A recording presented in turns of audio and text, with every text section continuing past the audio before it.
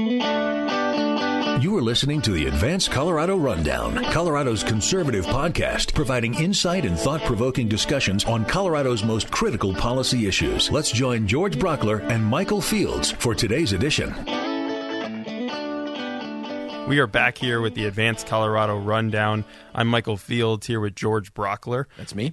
And we're going to talk today about this crime study that you guys did with the Common Sense Institute, thinking about how important this crime study was in terms of getting attention. I don't think I've seen a study get this much attention in Colorado in quite some time. And then obviously talking to you as an expert, a former DA, somebody who went through all the numbers on this. And so this study came out, a month ago or so? About that, yeah. And so I guess, what do we need to know from this study? Well, first off, but before we get too far into the details, I just want to tell people you can go to commonsenseinstituteco.org, commonsenseinstituteco.org, and you can look at this study yourself. You don't have to take my word for it. And the numbers don't lie. They are just the numbers.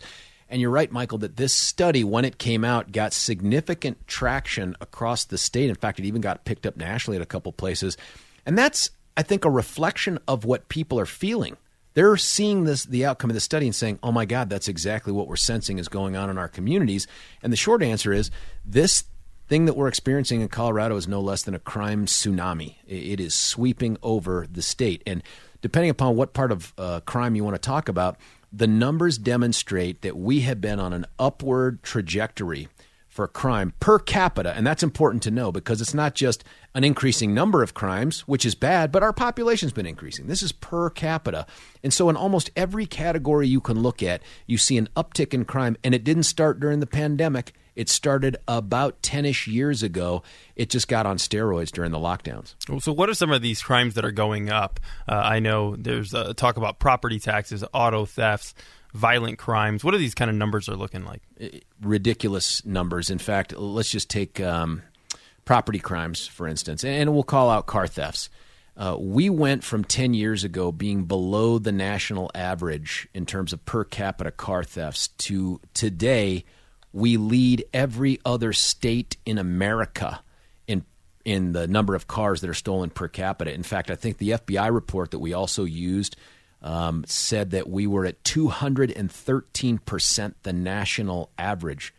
That's crazy. If you look at the violent crimes, both the numbers of murders that have been committed in Denver and Aurora, just take two of the three largest cities in the state of Colorado, they're reaching historic levels. And when I say historic, I don't mean the highest ever, but the highest in over a quarter century.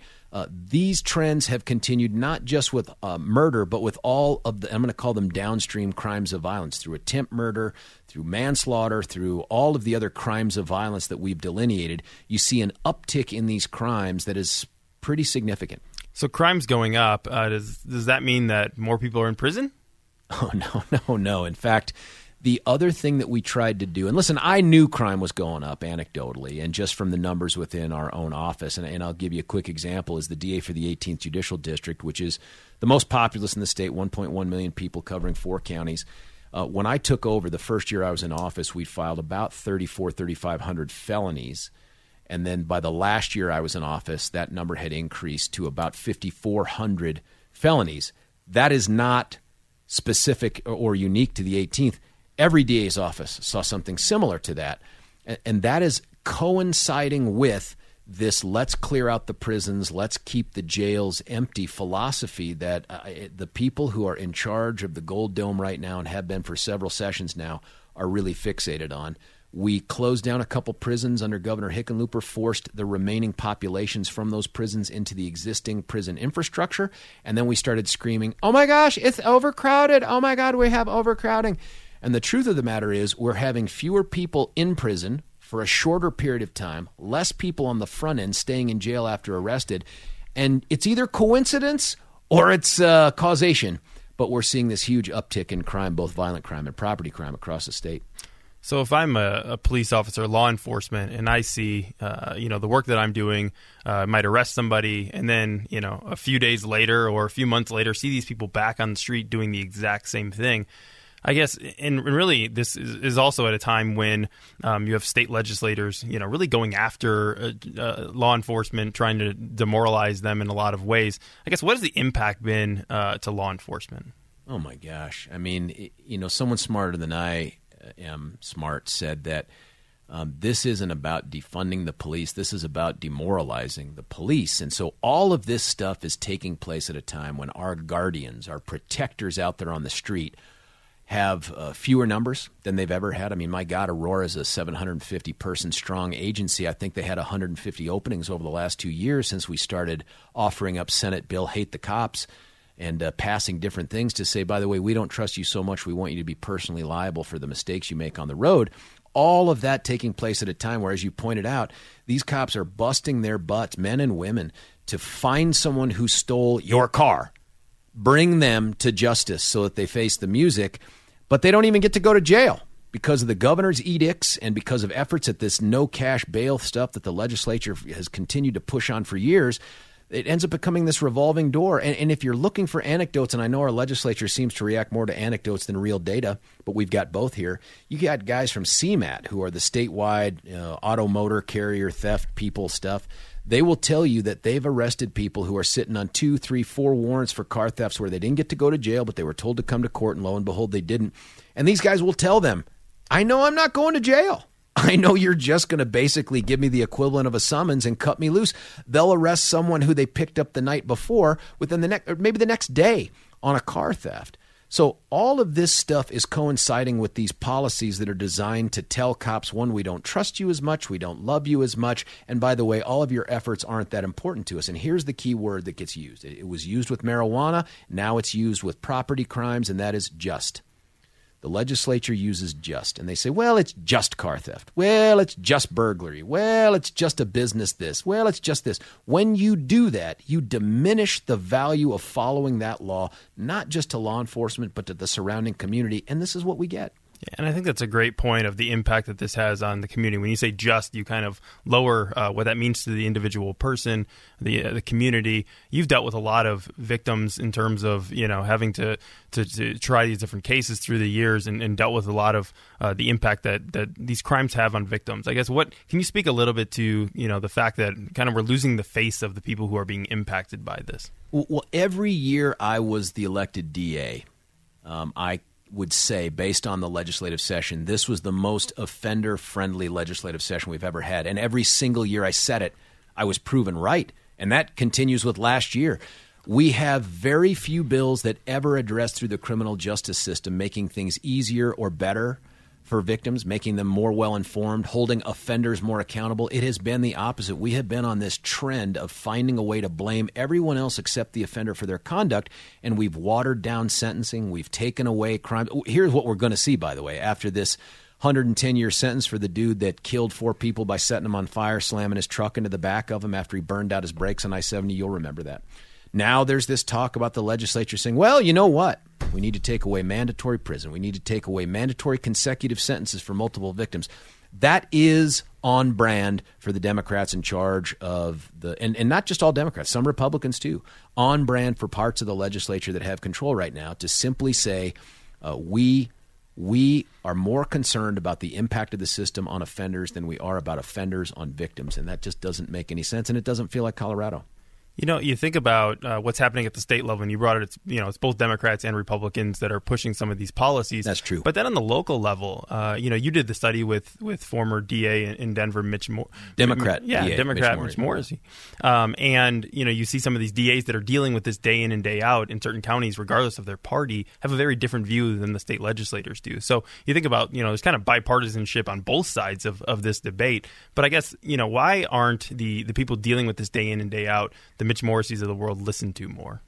I think because we're at this inflection point right now where, first off, the social woke folks, and there are some in the Republicans who subscribe to aspects of this, they're in control. They have the momentum. They dominate social media. They have the ear of the news stations. And we had that post-George Floyd kind of swept the country, and Colorado wasn't immune from it. This move towards saying, our entire criminal justice system is broken. It's racist. It needs to be undone, and we need to start over. My God, we even heard people talk about, let's replace the police with community service huggers, or I don't know what the term was, but they wanted to send people out to talk people from using guns, or so. I don't know what it was.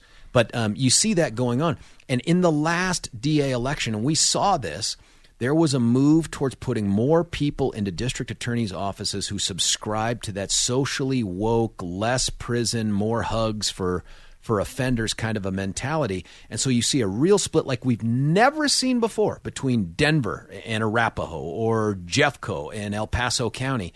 And I think the other thing, the untold story for all this that we need to get to at some point is these lax decisions, these offender-friendly decisions that places like Denver and Jeffco make, they don't just affect Denver and Jeffco. They spread everywhere throughout the metro area.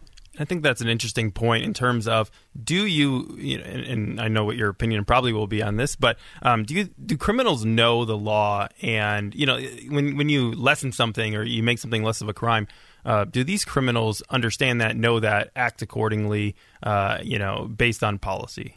These are not morons, not all of them. I mean, we catch the ones that are a little dimmer and unluckier, but they know how the system works. Even if they don't know the details of the law, they know how they're friends and they get treated by the law if and when they're caught. And I mean, there are a billion anecdotes when we in the 18th were much harder on drug dealers than Denver ever was. We would hear people get picked up on a wire, or we would grab them up when they'd done a deal and they were going to jail, and they'd say, wait, no, I'm north of Colfax.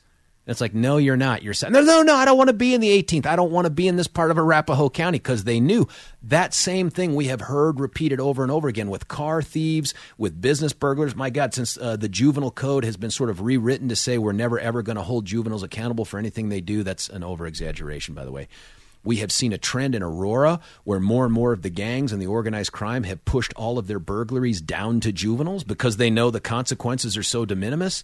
The offenders may not know the details of the law. They may not ever listen to anything Governor Polis, the legislature, says, but they know how the system works and they react to it. One question that I wanted to get to is looking at, we know that we're at a 25-year high for violent crimes, that, we talked about property and auto thefts are higher, but our recidivism rate, we're fourth worst in the country, people that reoffend. My question is, I think a lot of people, there's been talk in the news about these different stories and sentencing, don't understand how sentencing works and figure that, if somebody gets, 7 to 10 years, they're going to serve 7 to 10 years. What actually happens here in Colorado? I think people ought to know that short of a first-degree murder conviction that results in life without the possibility of parole, there is no truth in sentencing in the state of Colorado. And every number you hear come out of a judge's mouth, every number you read in the paper or hear on TV is fake. And it's fake in this way. A crime of violence, the statute currently says, hey, you have to serve 75% of whatever number the judge says for your sentencing. But what they don't tell you is that can be watered down by earned time, good time, classes you take, to the point where in reality, for a crime of violence like attempt murder or second-degree murder, you end up serving just about 50% of your sentence before you become parole eligible. And this parole board, as we've seen with the fake immigration doctrine, Aurora, they're just turning people out right and left. I'd like to see who they reject for parole at this point. If it's a non-crime of violence, like a repeat burglar, car thief, drug dealer, you end up serving about a third of your sentence before you become parole eligible. We need real truth in sentencing. We don't have it here in Colorado. Can you talk a little bit more about that case that you were talking about, the fake immigration one, and what happened there? Yeah, this one really, really bothers me because when I was the district attorney, we had found a guy who we'd really been looking for but hadn't been able to track down for some time. He was a guy who would hold himself out to mostly Vietnamese families as an immigration doctor. He would force his way into their homes, say that he needed to conduct some sort of health check, and he would sexually assault young girls and even women as old as 50. He finally got caught, and some brave victims, finally got prosecuted by our office, refused to take responsibility, got convicted, sentenced by a judge, declared to be a sexually violent predator. That's a big term. Sentenced to 23 years to life in prison. About 10 years later, he was cut loose to go back to the candy store that's known as Aurora, and lo and behold, the dude has now been rearrested for allegedly sexually assaulting a 7-year-old Latina girl.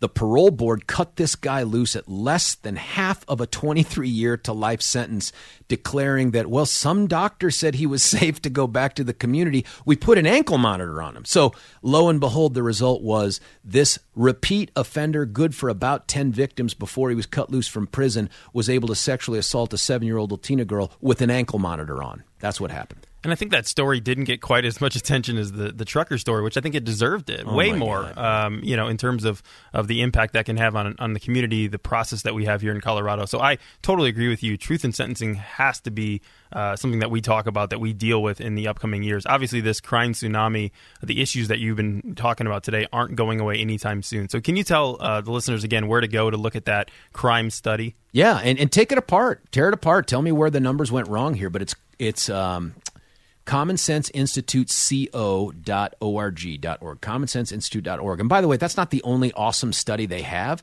but this nonpartisan, nonprofit group that puts this stuff together, they put out some incredible things. This just happens to be the one that has really caught fire, because I think most Coloradans are looking around saying, I get it, I'm living it.